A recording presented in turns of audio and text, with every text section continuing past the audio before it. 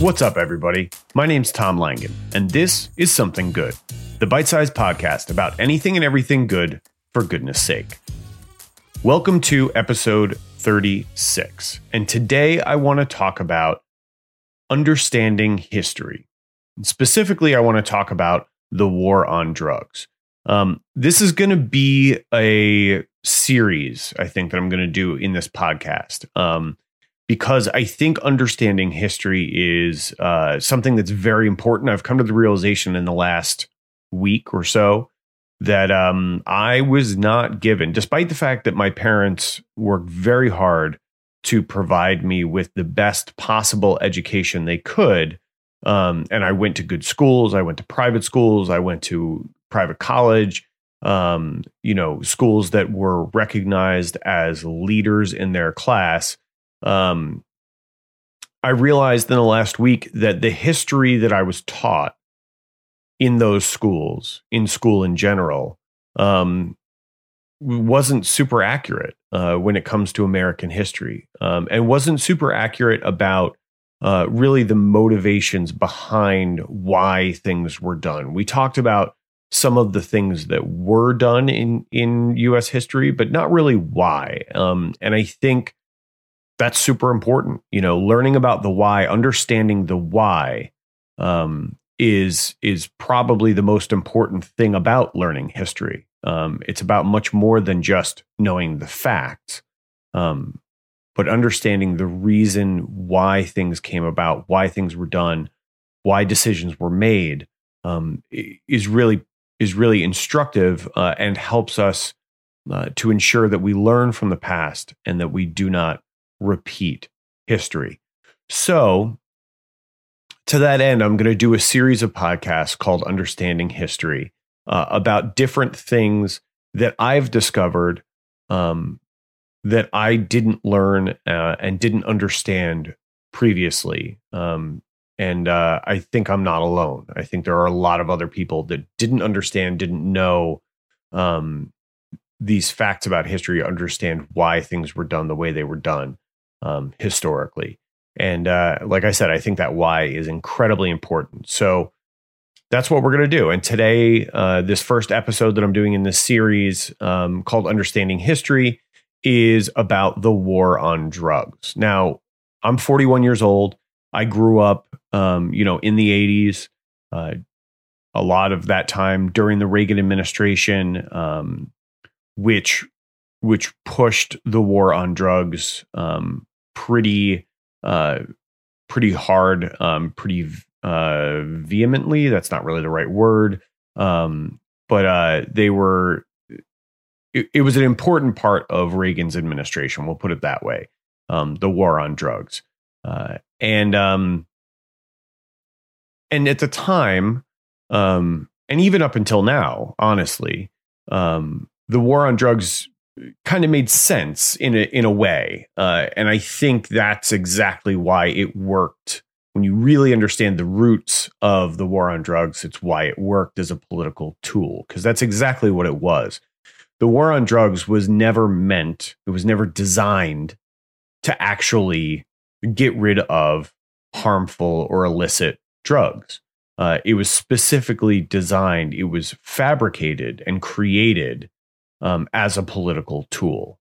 And it was not for the well-being of Americans. It was not to get drugs off of our streets. It was not for any of those things. Those are the things we were told, but it's not why the war on drugs was actually invented. And it's not why it was pushed by pretty much every presidential administration since Nixon.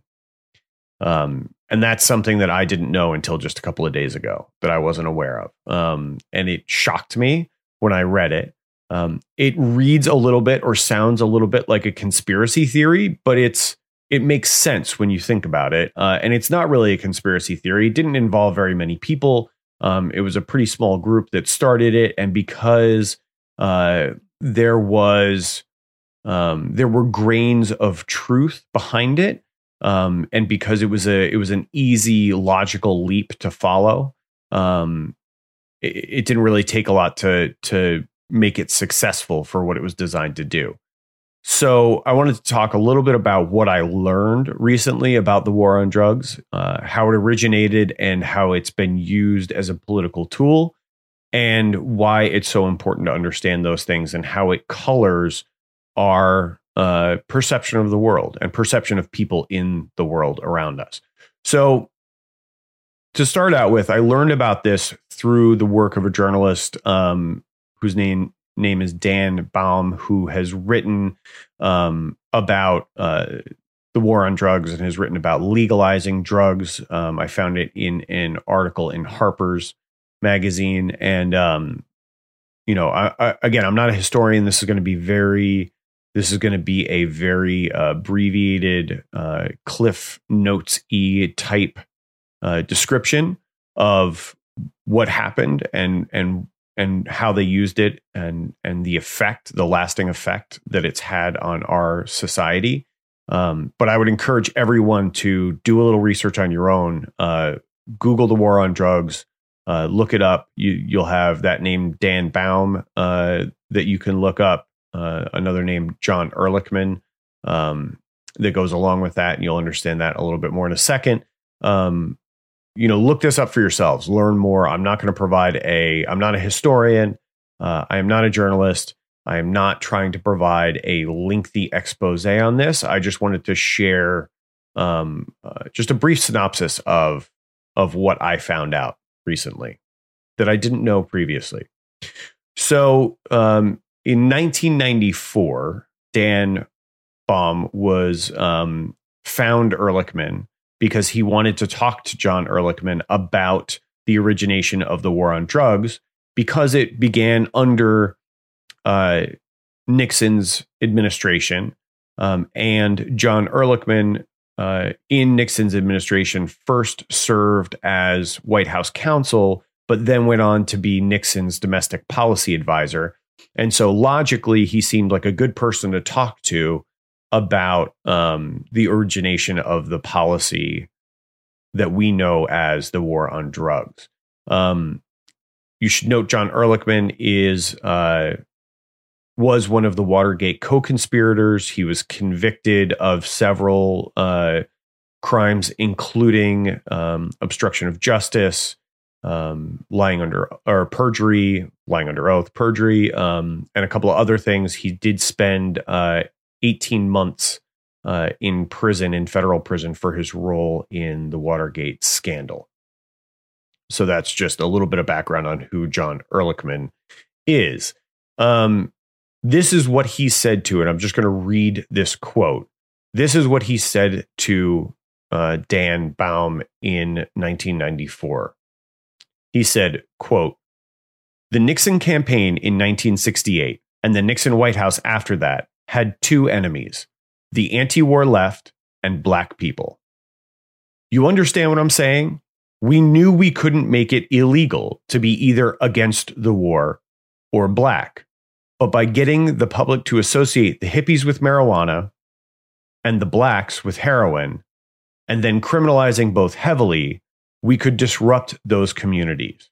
We could arrest their leaders, raid their homes, break up their meetings, and vilify them night after night on the evening news. Did we know we were lying about the drugs? Of course we did." So let that sink in. All right, so if John Ehrlichman is being completely honest here, which I don't see any reason why he wouldn't be. This was 1994. This was,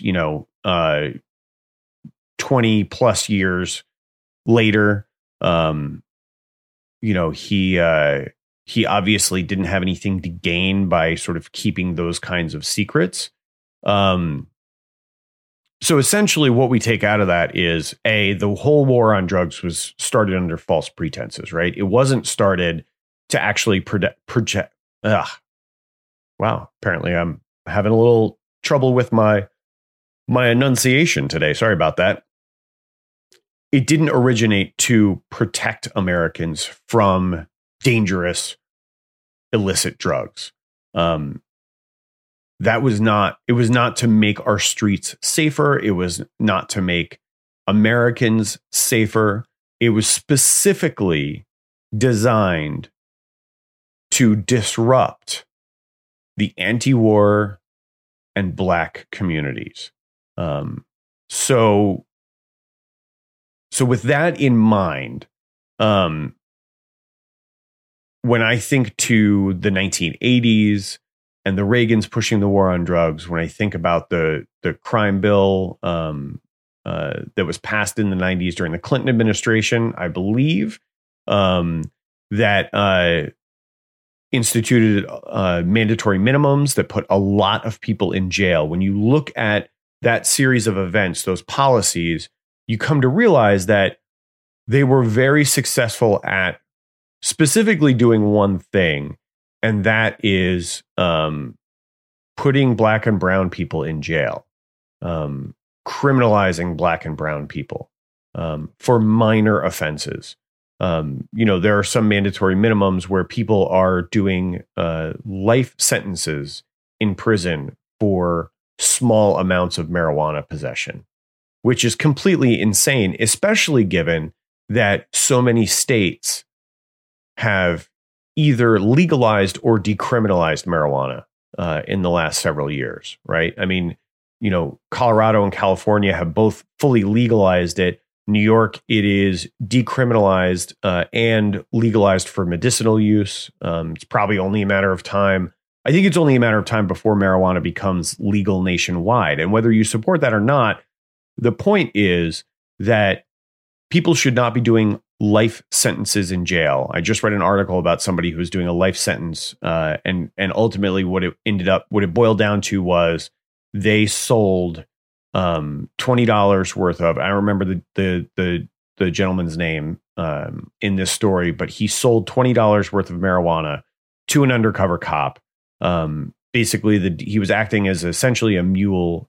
He was supposed to transport this $20 worth of drugs, and he was going to get to keep $5. And the saddest thing about that story was when, after he was arrested, during his interview, he was asked what he was going to spend the $5 on, and his response was food, because he was homeless at the time.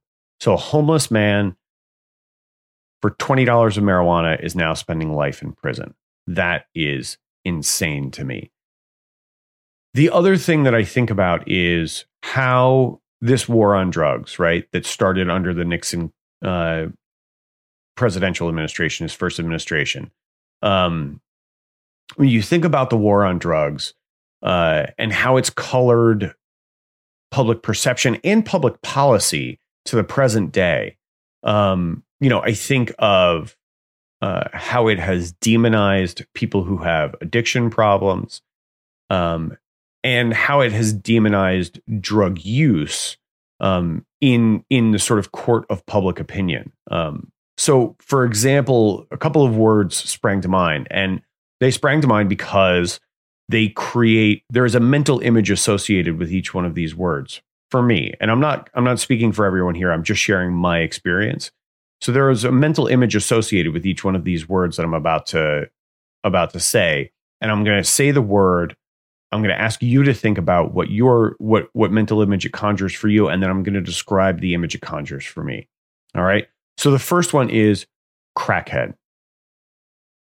Okay. So think about that. When I say the word crackhead, what do you picture? What image springs to mind? And I'm going to tell you what image springs to my mind. It is a Black man. I'm just being honest. And I know that is a product of this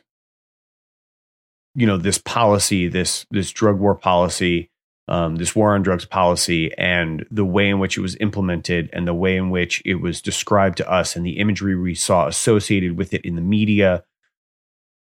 But when you say crackhead, when somebody says crackhead, the image of a Black man comes into my mind. And that's terrible. I don't like that about myself. I'm not happy about that. But it's a reality. So there's that. Then the next word I want you to think about is stoner.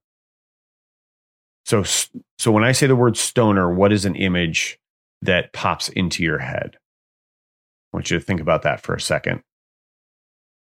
And I'll tell you about the image that pops into my head. And the image that pops into my head is a white person, first of all, with long hair, who is listening to music and wearing, kind of vintage 70s kind of clothing, right? So sort of that image of a Woodstock hippie, or the more the more contemporary version of that. That's what springs to my mind when I say stoner. Okay. And then the last one is drug dealer. When I say drug dealer, what pops into your head?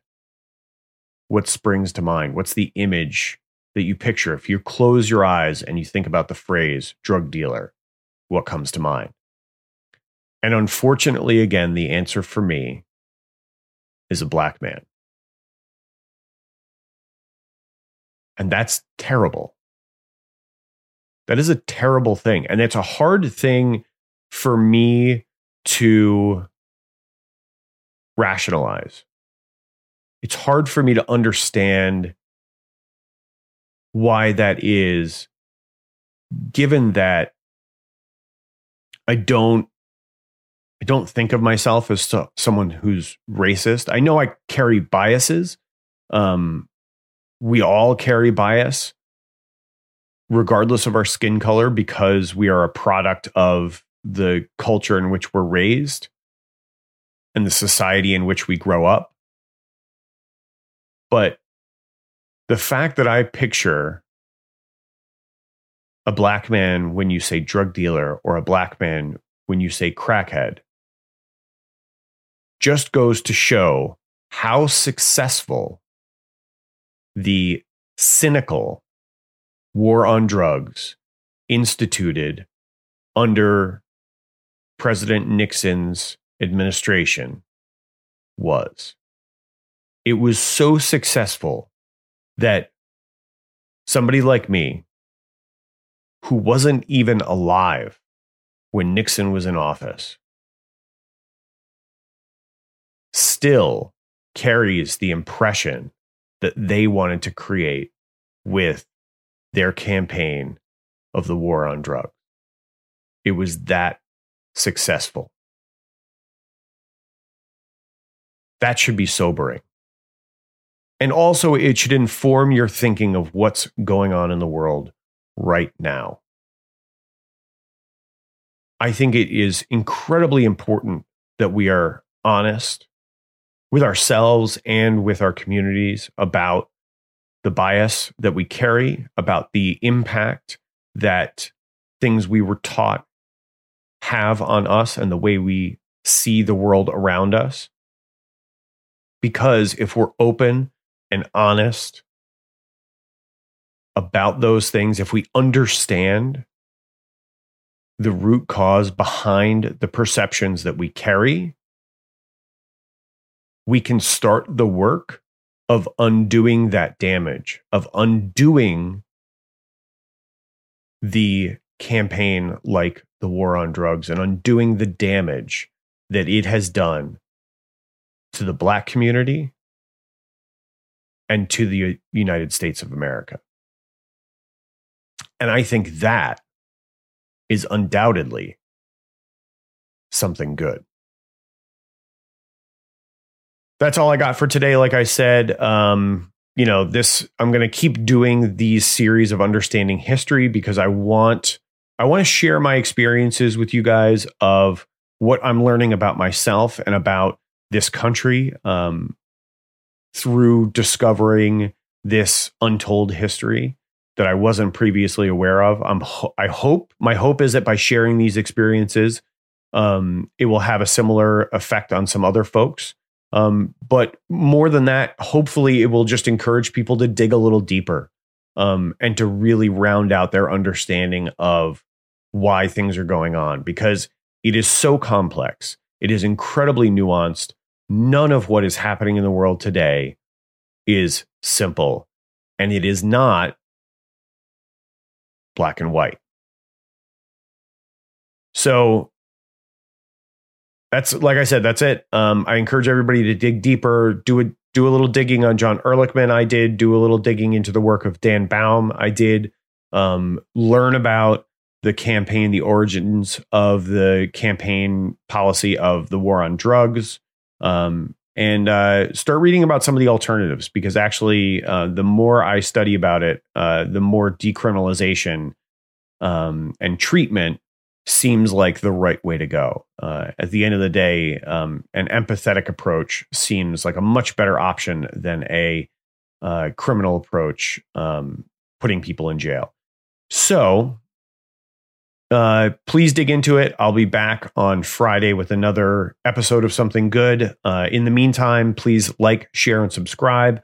Share the podcast with your friends and family. Rate us on Apple Podcasts. That helps more people discover the podcast. If you like what I'm doing, if you have ideas for future episodes, specifically pieces of history that you think we should talk about more, or understand better, I would really appreciate you sending them in. You can find us on social media at Some Good Pod. And if you find anything good you want to share, then feel free to join the Facebook group that I started around the podcast called Something Good for Goodness Sake. That's all I got for today. Hope everybody's doing well, staying safe, staying sane, and working every day to understand our history and our culture and our society a little bit better, so we can all work together to make this a better America. I'll talk to you soon. Bye-bye.